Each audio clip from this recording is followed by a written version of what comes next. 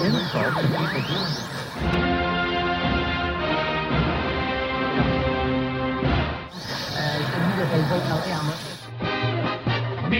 Mets. Meet the Mets. Great first half this year was an all. That ball is out of here! You're listening to the Brave to Believe Baseball Podcast. All right, you guys, let's listen up.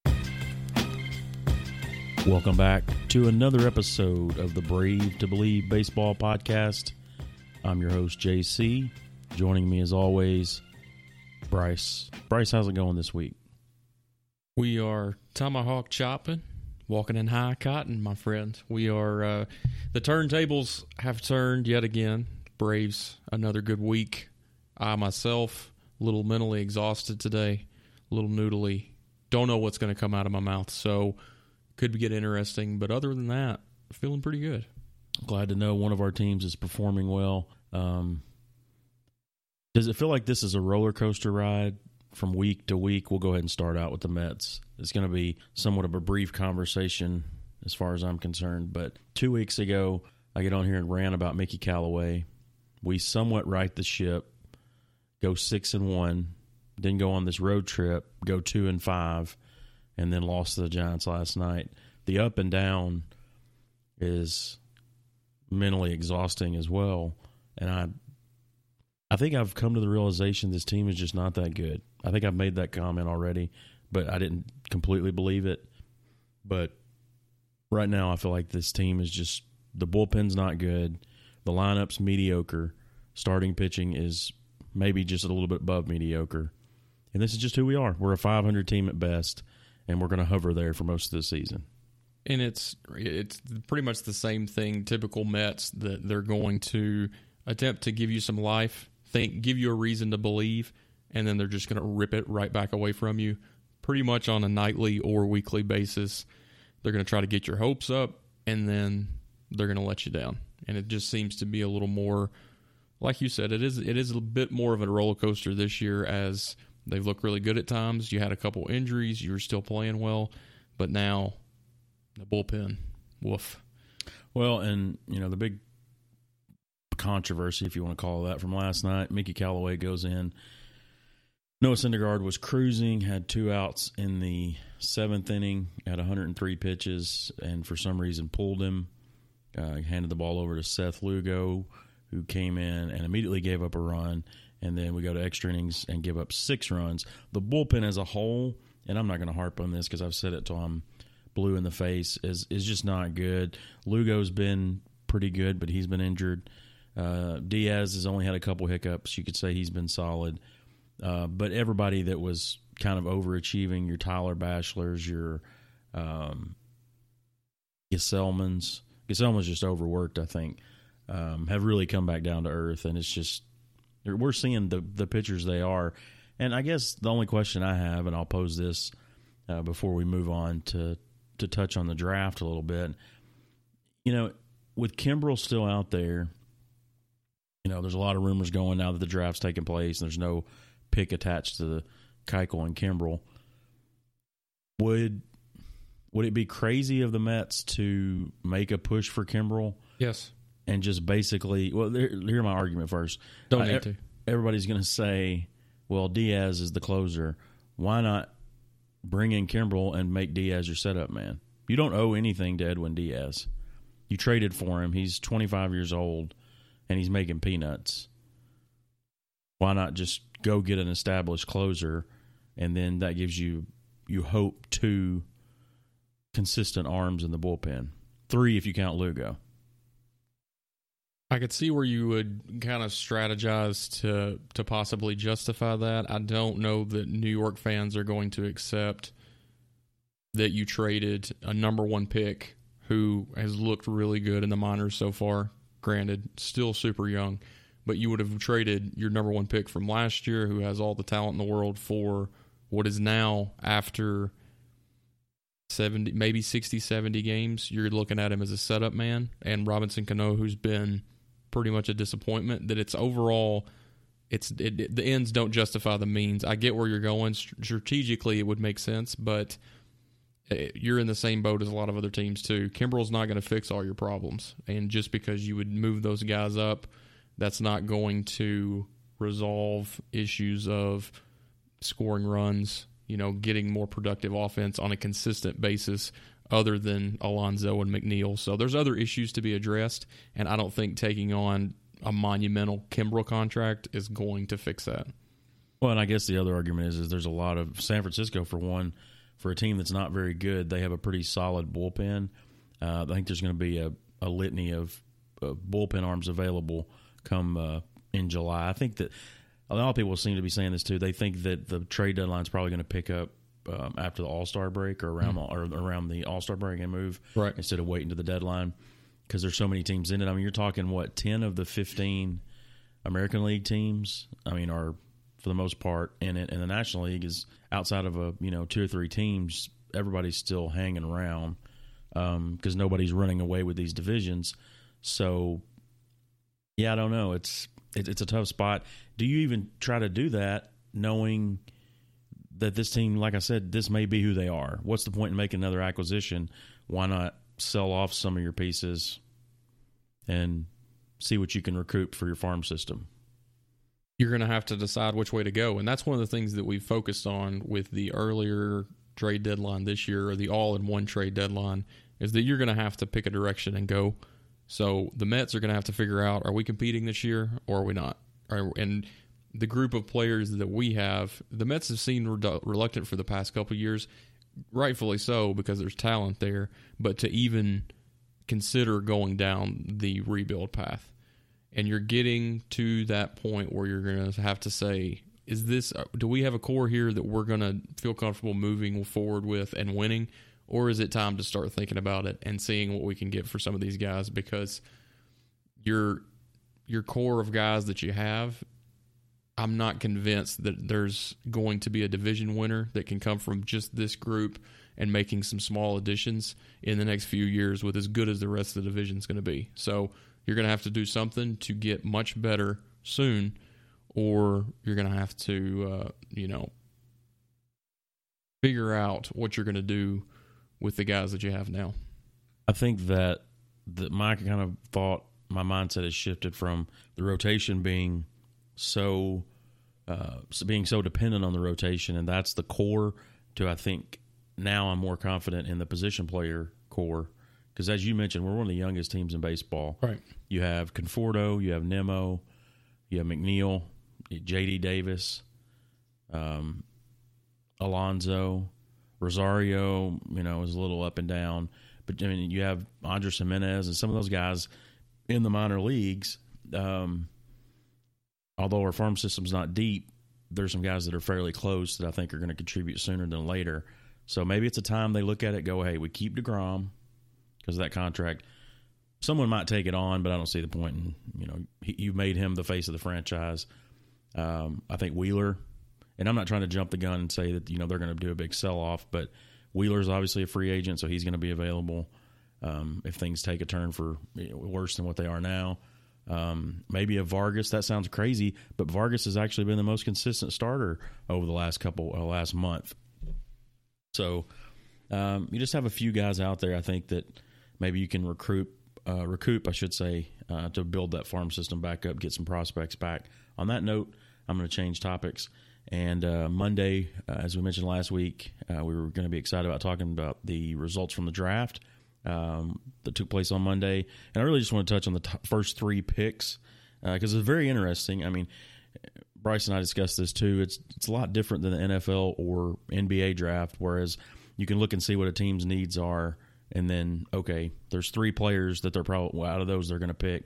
Well, there's just a lot more mystery, and I think that makes it fun. But then, as I saw somebody put it, we all become experts on people we heard of for the first time, on Monday. So, well, for baseball too, not to dive too deep into how teams handle their strategy and everything, but baseball with so many players, and with the fact that you're not going to see them for a few years, most of these guys, you can't draft for need in baseball as other sports do.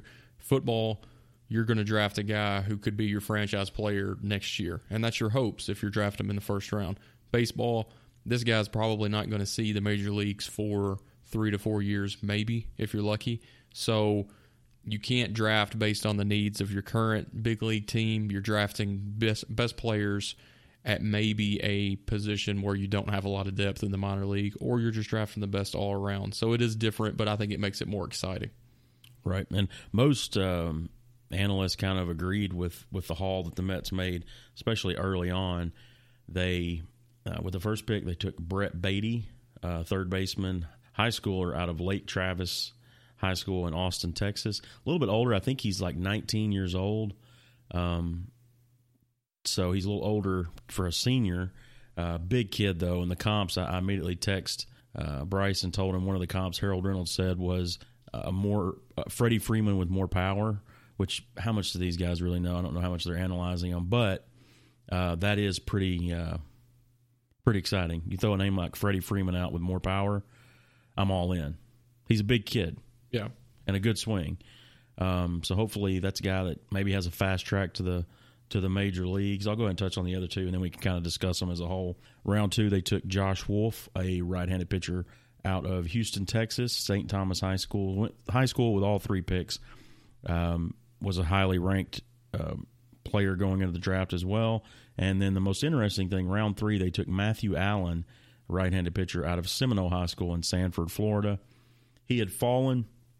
Most lists had him in the top 15 on their draft boards.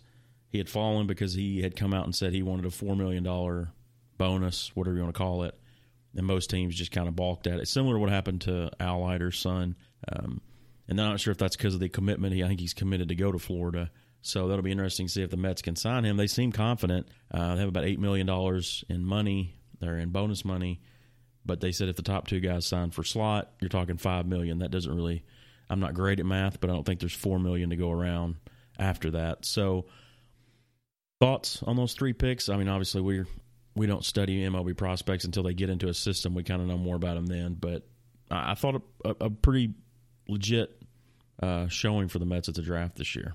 Yeah, if you get all 3 signed, I think there's a lot of potential there, and some guys that could quickly rebuild or build back up the stock in the Mets system and make them a more formidable name in terms of minor league depth if they all turn out. And in high school, you never know what you're going to get. It's really tough to predict those guys, and you're basically betting on their development of not only their skill set, but just their bodies in general, of them putting on weight, muscle, seeing what kind of power they develop and how their skill set develops as well. So it's hard to predict, but I liked all of them, and I think that the Mets had a good strategy going in and took some really talented guys, and if they can get all of them signed, there's a very high ceiling for all 3 of them. Not a super deep draft class. I know next year they're really hyping up that it's going to be one for the ages, but Matthew Allen in the 3rd round, I mean, he was most people had him projected out as the number 1 right-handed pitching prospect going into the draft. So to get him in that 3rd round, like you said, it's a big if they can sign all 3 of these guys. But for a farm system that is towards the bottom, maybe inching towards the middle, but not in the upper echelon in the National League, they really needed a good showing. The only other thing I was going to touch on, like I said, the Mets had kind of a rough week. They will finish up the series with San Francisco tomorrow with an early day game. Colorado comes in over the weekend, and then fasten your seatbelts, folks, because it doesn't get any easier after that. They had 2 at the Bronx for 2, then go on the come back home 4 against the Cardinals, go on the road for 3 against the Braves, 4 against the Cubs, 4 against the Phillies, and then come back home for 3 more against the Braves.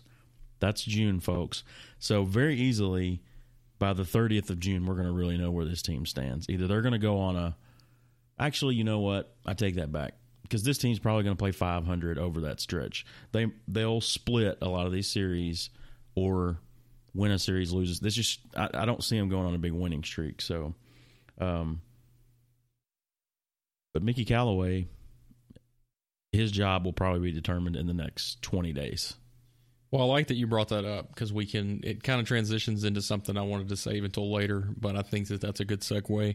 A few weeks ago, we took a couple of moments I believe it was in the middle of May, We don't have to talk about this if you don't. I mean, to predict how our teams would finish at the end of May.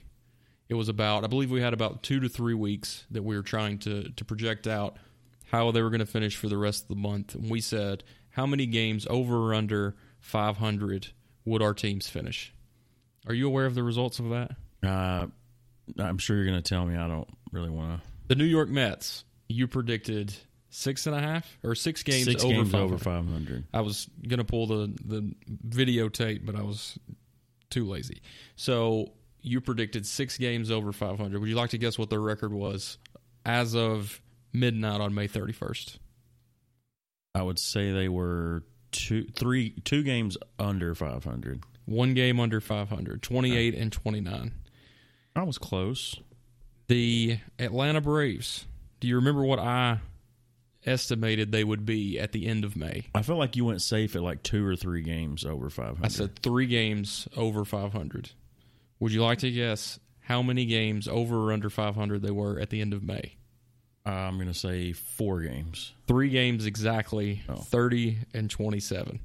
So I obviously know my team a little bit better than you do, and I just wanted to take a second to focus on how great I am. Well, I feel like I need to make, congratulations. I feel like we need to make maybe I need to go the opposite way for The rest of June? and say, hey, the Mets are going to be 10, 15 games under 500 by the end of the month, and then maybe they'll be the opposite. Well, That's I not really how it want. works, I but- wanted to focus on the end of the month prediction as well, so that I can have some credit built up whenever we come back around to the end of season predictions, and they're all, every single one of them so far, just absolute garbage. Yeah, very So, much so. Nailed one of them. Well, that's really all I have in Mets land. If you can tell, I'm not going to say I'm down. It's just frustrated, and it's too early to me to be this frustrated. But I think this team is better than what they played. However, they haven't been able to consistently rattle off wins, and until that happens, I'm going to watch the games, going to support the team, but I don't have a lot of faith that they're going to be in at the very end. And I don't want to rail on the Mets for the whole episode this week, but what you just said, how many years in a row have you been able to say that now? That this team is not playing as well or as consistently as they should. This sounds, taking it to the extreme, but my whole life, Except for 2015. And the then most frustrating thing, and I think a lot of Mets fans would sympathize with this, empathize. I never know how to use that actual word, those 2 words. empathize. But, it seems there's so many fans, and I heard Darren Meenan was on with Clem and KFC on their podcast this week. They were talking about it because a lot of those guys are around my age. I was, born in '82. So the most frustrating part is people always say, well, the Mets won a World Series in 1986. Well, that's great. I was 4, and I don't remember any of it. And that's what most people, they hover around that 4 to 5 year old range When I or would have younger. been 8 when the Braves won theirs. So even if you are, of the age, it's so, you're talking 30 plus years ago. And we've been to World Series, and that's great, but I don't know. But you still, and we always go back and forth on this, you've now been to one more World Series than I have in my adult lifetime. Yeah. It's been approaching 20 years since we've been to the World Series. I was talking about it with my wife the other day, and we were just touching on like happy moments when it comes to baseball. The Santana no-hitter is one, and it was around my birthday in 2015. She threw somewhat of a surprise party, and we all watched I believe it was Game 3 maybe of the World Series, I think so. and the Mets won that game. But how sad is it to think that I've only got to really see, that's my best memory, is them winning one game in the World Series. It is what it is, I guess. That's still one more than me. They won in the Subway Series, but that was another. I was into the Mets then, but it wasn't quite I don't know. I'm going to digress. I'm getting more depressed thinking about it. But you still, in comparison, you have to think about the Braves' playoff memories from the past few years, losing in the first round every year for over the past decade. We have the outfield fly game, which is my most memorable moment, sadly. That's it. Yeah. We've been there. We're not doing anything, but we've been there. So it's not, right. The results aren't drastically different, but you can still just tell that it feels different in just the way that the franchises have been ran, with a little more consistency, and the Braves going through the entire rebuild and now looking like, a more and more of a contender every year, hopefully. So, well, that's all I got. Maybe Bryce can lift my spirits with all the positive Braves news. Recapping just a little bit of the draft. Don't want to go too in depth on it, so I'll cover the first 3 picks for the Braves from this past week as well. The biggest one, first round pick, Shea Langoliers from Baylor. He's a catcher. A lot of different comparisons out there. He was the best defensive catcher in the draft, which is my biggest point of emphasis, and I'm super over the moon about. He has a really good bat, but they say that he is a once a decade defensive type catcher who's going to. He threw out 70% of the base runners his sophomore year, 59 I believe his senior year or junior year, whichever one he just completed. So he's incredible defensively. The bat's going to continue to develop. He just had a 3-homer, 11 RBI game in the College World Series, and he's a real leader. They talk about as well. His intangibles are through the roof. So very excited about that. Should be able to see him in hopefully 2 to 3 years. They think he'll be fast-tracked and hopefully be our catcher of the future, and super excited about him. Think it was a great pick and somebody that we could really use in the minors. With a lot of the young pitching that we have, he's going to be able to work with them and hopefully be able to come up with them as well. The other 2 picks were kind of head-scratchers. One was Braden Shoemake, who is an infielder, sort of a utility infielder, plays mostly shortstop for Texas A&M. Pretty good with the bat, pretty good defensively, profiles as a utility player. I don't really know. He was kind of projected to go in that range, but I'm not sure what the Braves are going to utilize him as. Ben Zobrist is what everybody's compared him to. That's not that high of a ceiling if you're going to be taking somebody, with the 21st pick of the draft. So I'm not sure really what the strategy was there. And the real head scratcher was Bo Phillips, shortstop, Oregon State, that went with the 3rd pick, who wasn't projected to go for about another 100 or 150 picks. I don't know what they were thinking. He's not. The potential is not where you would want it to be for a 2nd-round pick. I'm not sure what the strategy was, whether it came to trying to save money with what they're going to have to pay him or what was going through their heads. So I don't know. I'm not that concerned about it at this moment. I love the Langoliers pick at number 1. That's the one I'm going to focus the most on, as we have a lot of depth in the minor leagues when it comes to pitching. 2 stud outfield prospects. Infield, there's maybe 1 or 2 guys down there. Not really worried about it. We have a solid infield for the next 5 to 6 years to come. Not worried about those spots. With Dansby, Riley, Ozzie, and Freeman, those are cornerstone guys. They're going to be there for a while. And then catcher, you got 1 decent catching prospect in Contreras in Double-A, and now you have your cornerstone, hopefully, catching prospect. So I feel pretty good about it. I hopefully there's just taking risks that will pay off, or maybe they're trying to save some money for next year since it is going to be such a deep draft. I don't know, but I'm not too concerned about it at this moment because I feel pretty good about where our minor leagues are. Yeah, and the minor leagues are in great shape. And I guess the only thing I would point out is how much longer does the international, it's not really a ban, but... Oh, the ban. I believe maybe 1 more year. Maybe it's through the next through next year. I'm not positive. Until that's over, my point was being that... and even then, when we come back, it's going to be restricted. It's going to slowly be back implemented. Because of some of your top players being from the Dominican Republic, right. And it puts more emphasis on the draft, on the first-year player draft. So, like you said, it's the rich get richer. Their farm system's pretty stacked as it is.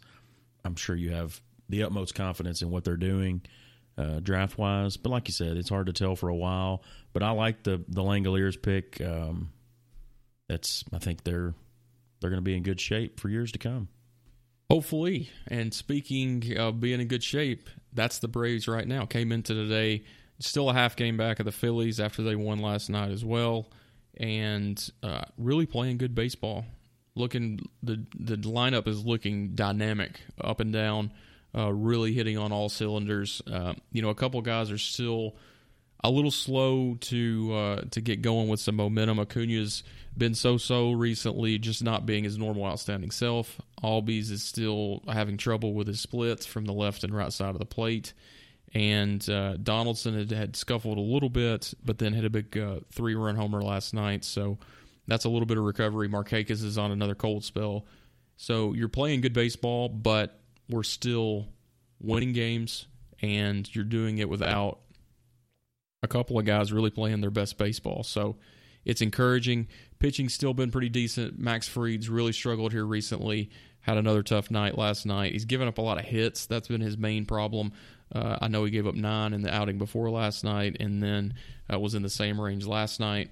Has really kind of scuffled here recently. So we'll see how that pans out. And Soroka last start looked terrible. Gave up a whole 3 runs in his start. So that's hope you didn't jinx that Cy Young talk. Yeah.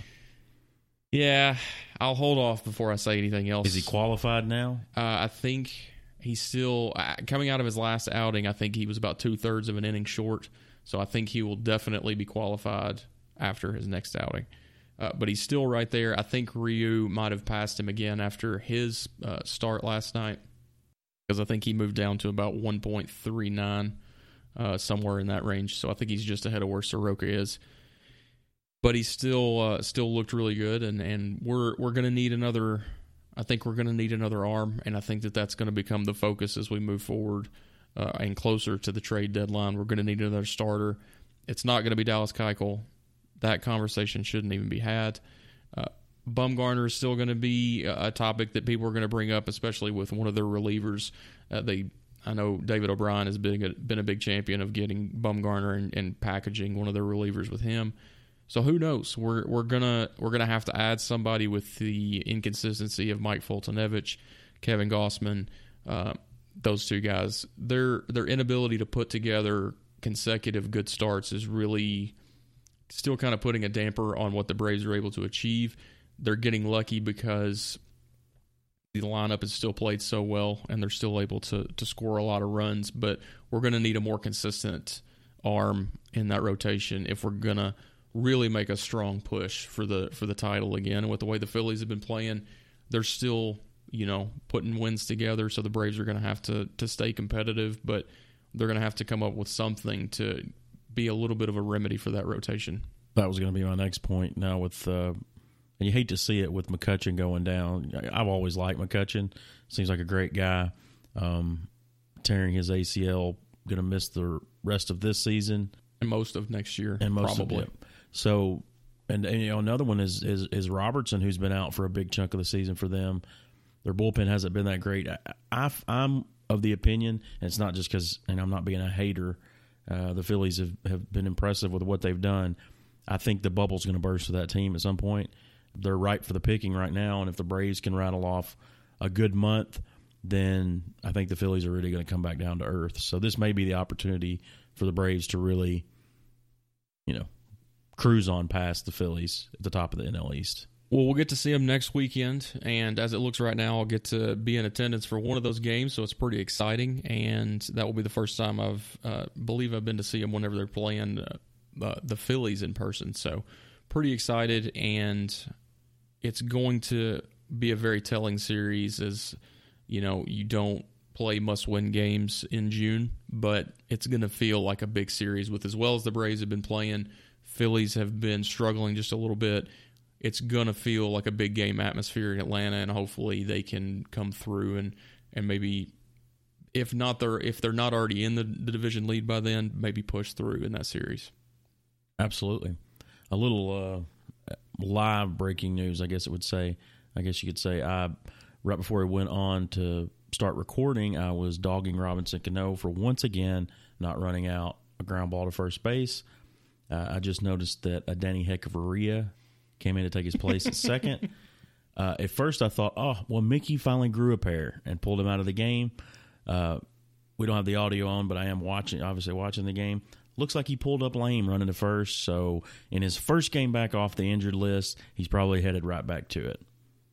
So happy trails, Robinson Cano. Yeah. Anyways, we can go back to the Braves now. That was a joke. The only other thing I really wanted to touch on, and we don't have to make it a long conversation this week because I think it's going to be an ongoing heated discussion for us for the rest of the year. Austin Riley is the greatest player on the planet, and our ongoing sort of debate has already been what's going to be most contentious is the National League Rookie of the Year. We both already feel like we have guys that are going to be 1-2, hopefully, with Paddock struggling a little bit for the Padres recently, and you don't know if Soroka's going to be able to maintain what he's been doing. So if you're a betting man, you're putting your money either on Austin Riley or Peter Alonso for the National League Rookie of the Year. And it's going to be a good race. So far, Riley is off to a fantastic start. Right. And you just hope, if you're a Braves fan, that he can continue. Pete got off to a hot start, and everybody was like, okay, the book will get out on him. Well, we're heading into the middle of June, and the book is obviously out on Pete Alonso, and he has 20 home runs and 50 RBIs, and we're still a month away from the All-Star break. So you hope that, and everything I've seen from Riley, he seems like a similar hitter. He makes good adjustments, and that's going to be the key when you're a rookie, because if you don't make adjustments, and we've seen guys do it all the time, come up with, tearing the cover off the ball, and within a month, they're figured out, and they go ice cold. Yeah, I agree completely, and I was going to say the same thing. These are very similar players, obviously playing on opposite sides of the diamond, but both of these guys are probably going to strike out 150, 175 times in a full season. They're going to hit 30 home runs. They're going to hit about 250. So I think you're going to get similar results, and it's just fun that they're able to do this both in their first full season for Alonso and somewhat full season for Riley. And it's really going to be, an intriguing race down through the final months to see which guy can really propel his team. With the way that Riley has, it's very similar to the way Acuna came in last year once he got moved to the leadoff spot and wasn't just a rookie that was outplaying the expectations. He was the catalyst for a team that was streaking, as the Braves have been playing so well here recently, and Riley is a big part of that. And he's not going to, currently he's still hitting about 320, I think. He's not going to maintain that. He's not a 320 hitter. But it just seems like if you go look at his stats in every clutch situation, he had another 3-run home run last night to take the lead in the 8th inning. He's a clutch hitter. He's got it. He's got a little bit of that swagger and charisma that he's able to step in those big pressure situations, and he just comes through. So that's a big thing I look at. And even those nights when he's going, he steps to the plate and he's 0 for 3 with 2 strikeouts, you still feel like he's going to be able to hit a ball hard somewhere. Same thing with Alonso. They both just have that, 2019 thing about being a hitter that no matter how many times they've struck out in the game, you fear them when they step to the plate because they're still dangerous of hitting one out of the park. Well, you mentioned those numbers, and there was I caught just a twinge of almost negativity saying the numbers that he would have. Not necessarily negativity, but there is whenever you talk about a guy hitting 250, 240. But if you're looking at it, from an outsider's perspective, that's Bryce Harper. Right. Those are Bryce Harper numbers. So if a guy, I'll take 240, 250 if he's hitting 30 bombs and knocking in 100. I don't know when, as baseball fans, or at least like analysts, got so, obsessed with what the average was. It's fine, I guess, if you have a guy hitting 300, but there aren't many guys hitting 300 other than Trout and hitting 30 home runs.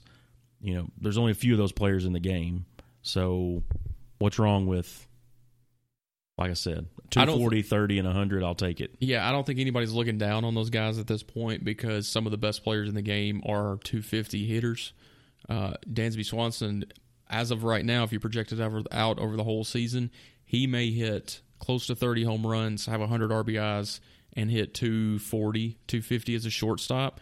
And that season will be one of the best shortstops for all shortstops in the major leagues. So it just depends on how you're going to look at it.